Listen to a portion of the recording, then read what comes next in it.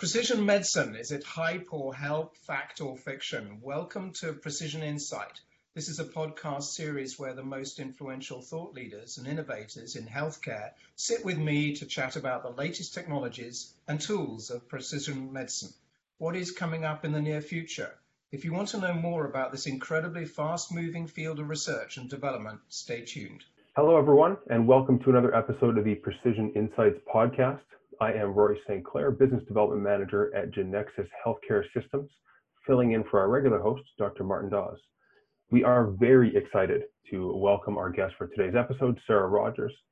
Sarah leads clinical programs at the American Society of Pharmacovigilance, ASP, which is designed to build bridges between groups, ideas, and individuals to rapidly and dramatically reduce the high rate of suffering and mortality due to adverse drug events in the United States.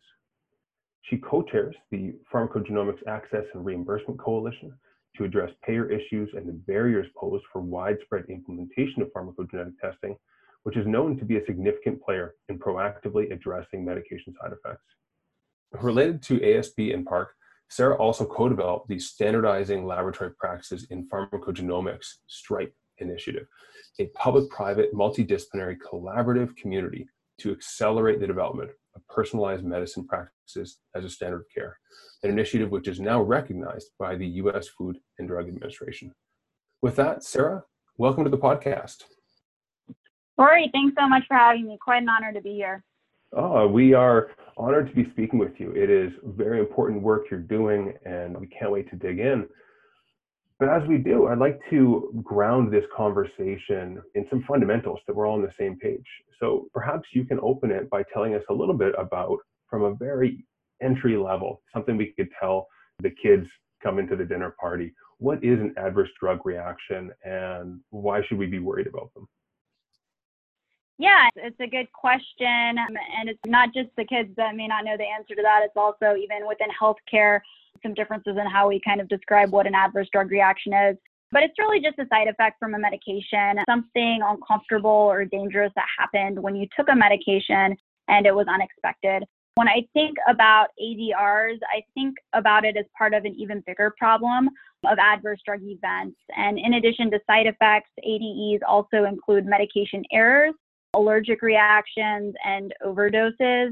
It seems like as a society, we all just simply accept the fact that medications have side effects, but we don't have to write prescriptions in the dark. And that's where PGX comes in, and that's why I'm excited to be here today. That's such a powerful vision and grounded in something people really don't recognize, which is we don't have to just accept that these side effects, we're all going to face them and they're going to happen in a trial and error happenstance way. Very, very powerful insight. And I'm guessing that might be part of what inspired you to start the American Society of Pharmacovigilance. So maybe you can introduce us to that journey. What took you to starting ASP? Yeah, definitely. And it's actually an interesting story about how the inception of ASP is related to starting PARC, the Pharmacogenomics Access and Reimbursement Coalition. But I'm a pharmacist by training, and I worked for several years in an oncology setting, specializing in investigational IV chemotherapy production for patients on study protocols. And I really enjoyed the team I worked with. I felt like the work was important, but still I felt like I could do more. And even during that time, I was always looking for an opportunity to do more, both inside and outside of healthcare. I did some work as a research consultant, and one of the projects we were working on was to develop an algorithm to identify patients who might be good candidates for genetic testing. And during that project, we kept coming up against these statistics about adverse drug events. Here in the States, it's the fourth leading cause of death, right behind cancer and cardiovascular disease, which is alarming. Tremendous cost burden to the U.S. healthcare system, and hundreds and thousands of deaths, which are almost always preventable.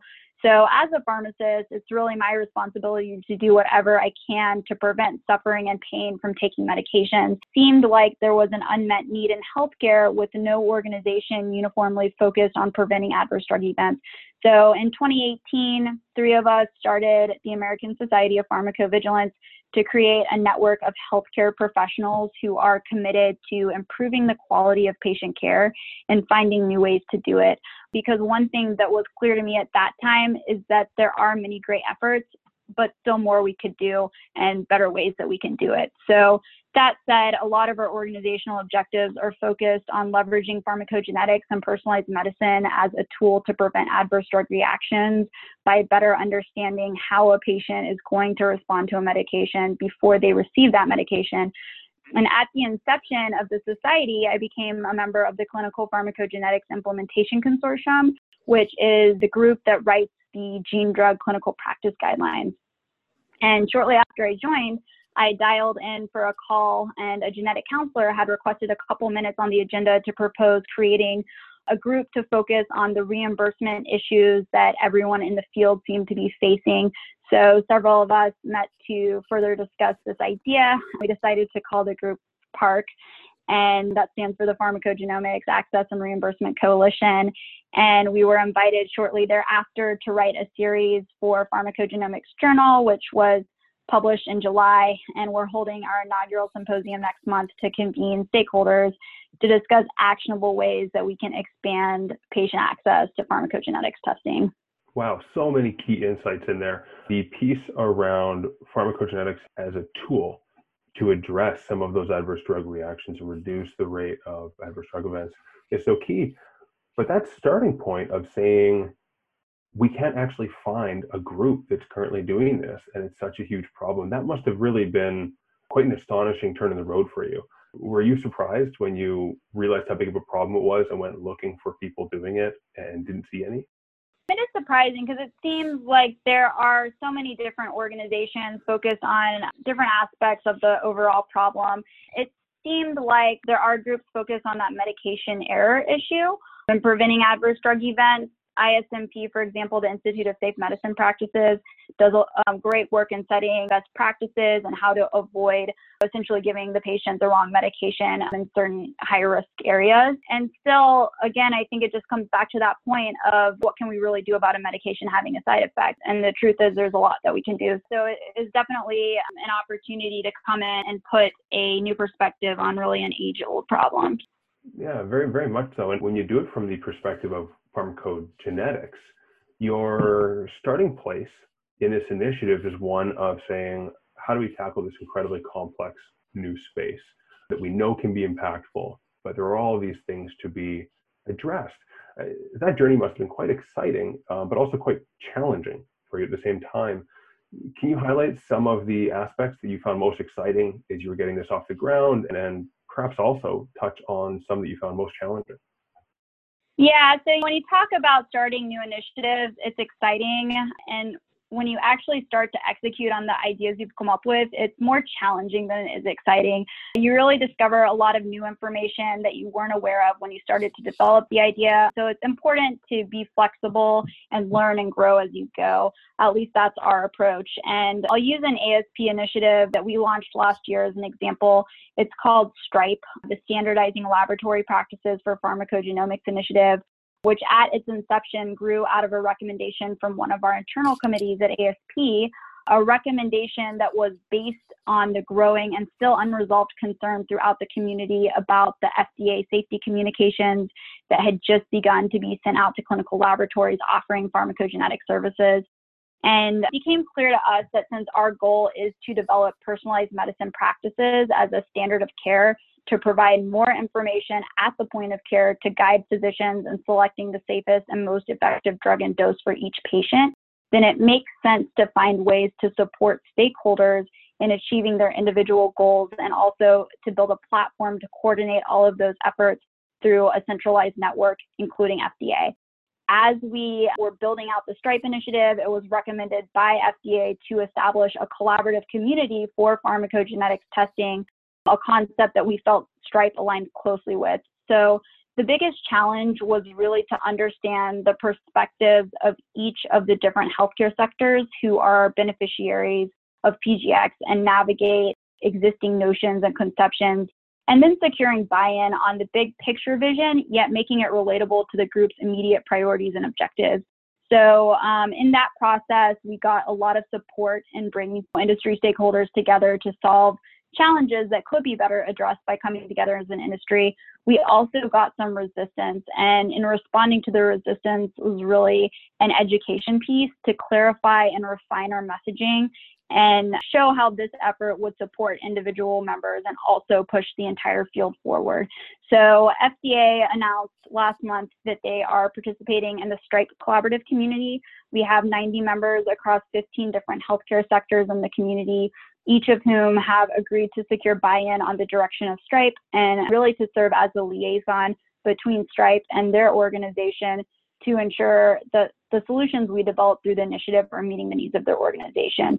So, and we have an open and ongoing registration process. We are actively building out our subcommittees.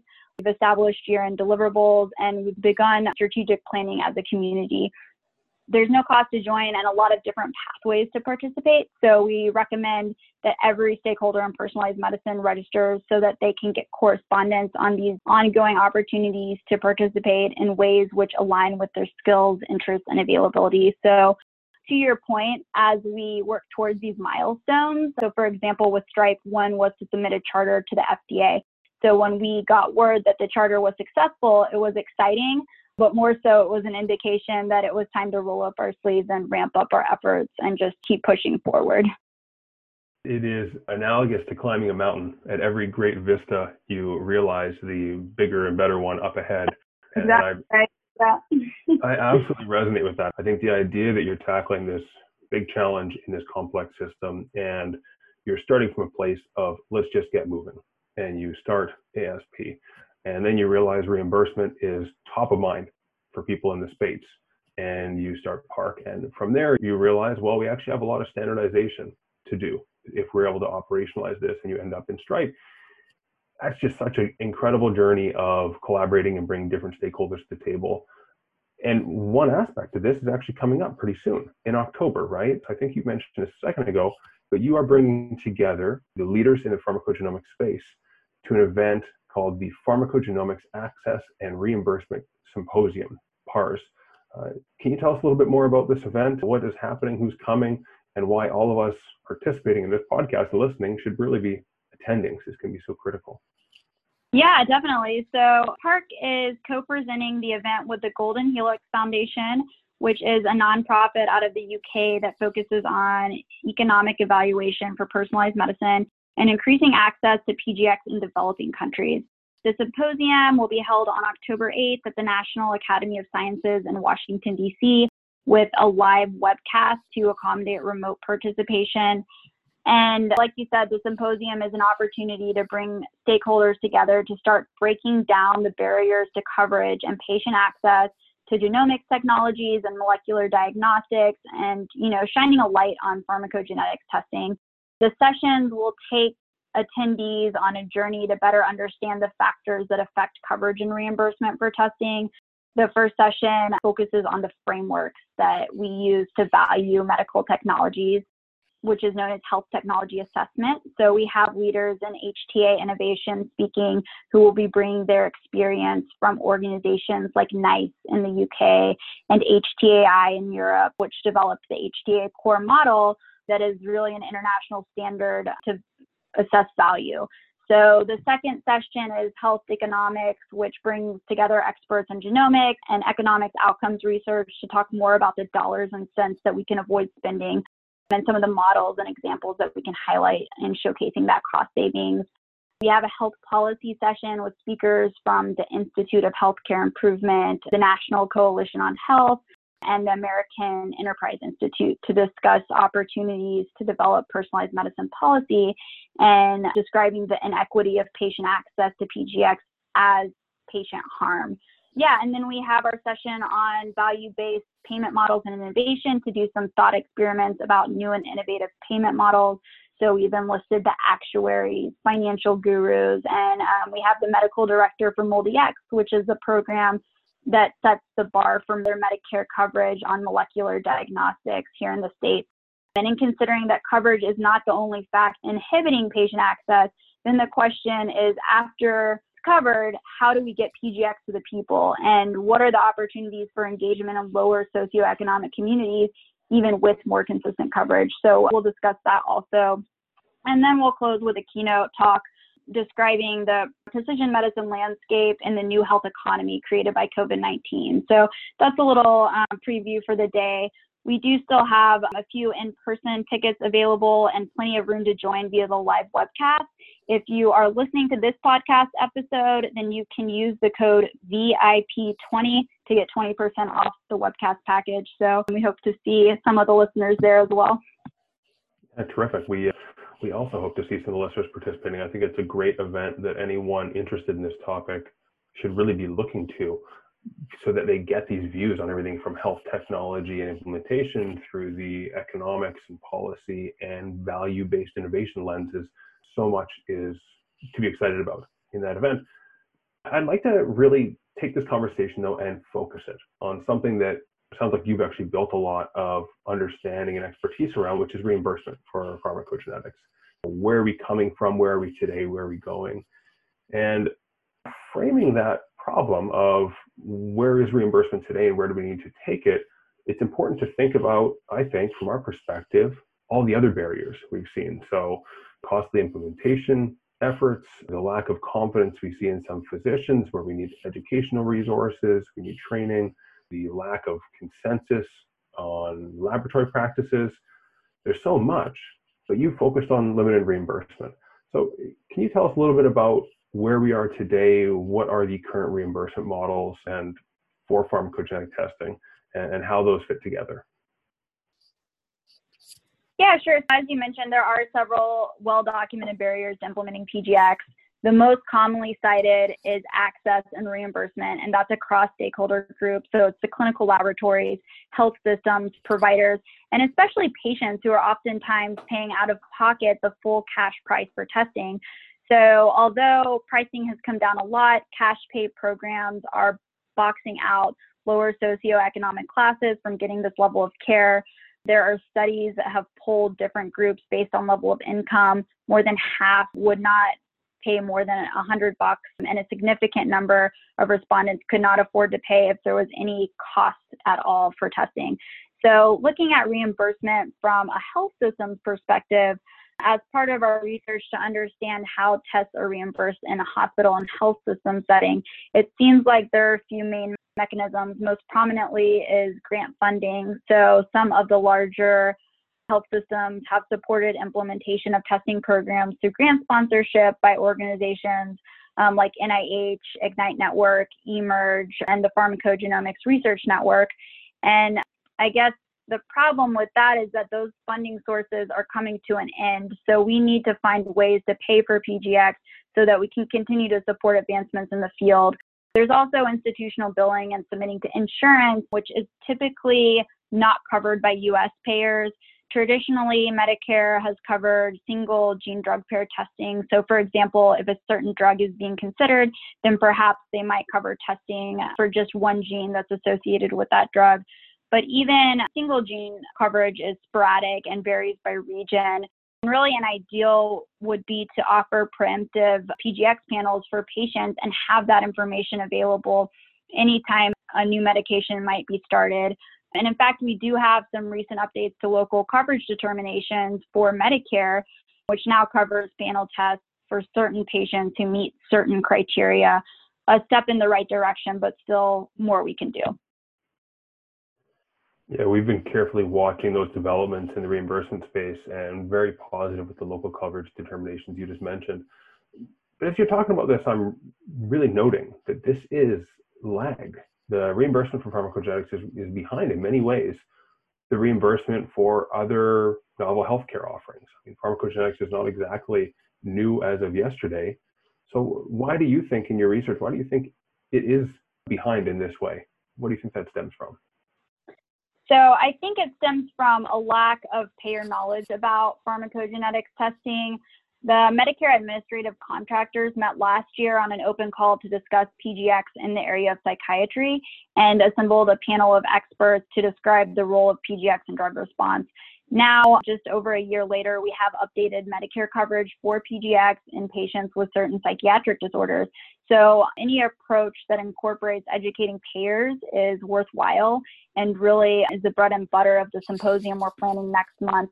Majority of healthcare in the U.S. is purchased by employers who are sponsoring health plans to offer as a benefit to employees. So the goal is really to show not only how PGX can improve the health of employees, but also some new and innovative models that we could develop as part of a personalized medicine policy to support cost savings and also improve productivity as one angle. This is an interesting lever you've created to bring all these stakeholders to the table and have an event to serve as an education platform to bring them up to speed on what has really been quite promising research and some very promising implementations. I think data that should be quite compelling for many. What are some of the mechanisms you see that you expect to be able to move the needle further in these reimbursement discussions that are going to get people realizing that using this proactively for many people is a great idea? How do you view that? How are you thinking about the ways in which you're going to build the case for reimbursement? Yeah, so there are some things that aren't consistently being done that could help move the needle. The first PGX test was approved by FDA in 2005. And at that time, we didn't have unique CPT codes for pharmacogenetics, and we were just using unspecified molecular pathology procedure codes. In 2012, we started to see PGX-specific billing codes. And depending on reimbursement, what the reimbursement mechanism is, whether it's cash pay or institutional billing, there's still some discrepancies in linking the testing with the associated billing code, and that's affecting documentation and record keeping and our ability to track patient outcomes based on the performance of that test. So it's pulling out our ability to showcase that real world data that payers really want to see. So doing that more consistently in combination with the payer education piece to establish clinical and economic utility for multi-gene testing and preemptive models, I think could go a long way. And do you see education as an important piece to accelerating the shift to broader coverage? Yeah, the unmet education needs are across the board. So patient education needs to focus on the strengths and limitations of testing, the potential for false negatives if the panel doesn't have broad variant coverage, and just understanding the effect that genetics plays in drug response. Provider education, I think, should be better integrated into medical and pharmacy school curricula. And there needs to be a focus on PGX as part of continuing education. We've talked to payers who are starting to cover pharmacogenetics, and as part of that rollout for the PGX testing, they're also including a provider education piece to make sure that they have what they need to successfully roll out PGX now that it's going to begin to be covered. So I think that's a great model to look at. And then, of course, continuing to emphasize economic utility to payers and plan sponsors who really are the ones getting stuck with the bill when an employee has a serious or expensive to treat adverse drug reaction that could have been avoided. Absolutely. What I hear in that implicit is there's still so much potential through education, through broadening coverage. There's a real future vision. And I want to kind of, with our final section of this discussion, I'd love to zoom in on that future vision. As you look forward at what pharmacogenetics can accomplish and you think about the bigger picture, how do you view the usage of pharmacogenetics? Do you think it will be appropriate to be testing everyone, or who will this be targeted towards? So I think there is a genetic component in the way a patient will respond to medications, and we need to test patients to better understand the circumstances that the genetic predisposition is most relevant and for which medications and which underlying medical conditions, in addition to a variety of other factors that can play a role, such as epigenetics and proteomics. So there are some notable exceptions when patients should not be tested. So for example, if a patient has had a bone marrow transplant or if they are in liver or kidney failure. So as the field progresses and we move towards a deeper and deeper understanding of genetic relationships between drugs and drug response, then recommendations to retest periodically may also be applicable. So To answer your question, the information that we get from pharmacogenetics testing is invaluable, and it would be helpful to have that information on hand for as many patients as we can accurately test. It's a good point, is that it is quite nuanced, identifying the right people. And even as we learn more, that nuance could grow. So as this bridges out through the healthcare industry, what role do you see pharmacogenomics playing in the future? How is it going to fit into current or future models of care? Yeah, well, so PGX represents, to me, a paradigm shift. We're asking physicians to change the way they look at patients when they decide how to treat them. We had insulin before we had laboratory tests to guide insulin dosing. So just imagine treating a patient with diabetes without knowing what their glucose level is or what their hemoglobin A1C is. And this is the level of specificity that we're lacking when we decide not to use available tools to understand each patient's genetic predisposition and how they may respond to a medication. And we can take a brief history of the practice of medicine and look to a time not that long ago when pharmacokinetics was a cutting-edge field, and the resistance to incorporating it into clinical practice seemed insurmountable. And now pharmacokinetics is an integral part of medical and pharmacy school curricula. So PGX is at a precipice, and it's going to take a concerted effort to explore ways to push pharmacogenetics into the clinic and towards standard of care, and that's where it truly belongs. Excellent point. What role do you see pharmacists playing in that transformation?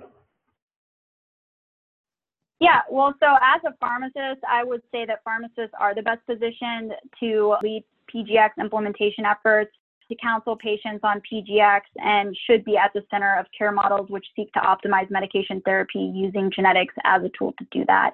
The vast majority of PharmDs who graduated yesterday are working in a retail setting today and spending a good deal of time making sure that the correct drug is in the bottle for the right patient. Not an unimportant task, but one that is binary and one which can and is becoming automated. So here in the States, national layoffs for pharmacists in retail pharmacies and jobs which are already underutilizing the pharmacist skill set. So if you are a pharmacist, then PGX is for you, and you know more about PGX than you think you know. So, and there are a lot of PGX certifications that I would recommend to pharmacists to kind of help bridge any sort of gaps from what's included in the pharmacy curricula to what's the up-to-date information. And we recently detailed in an article what those different certifications are, so I'm happy to pass that along.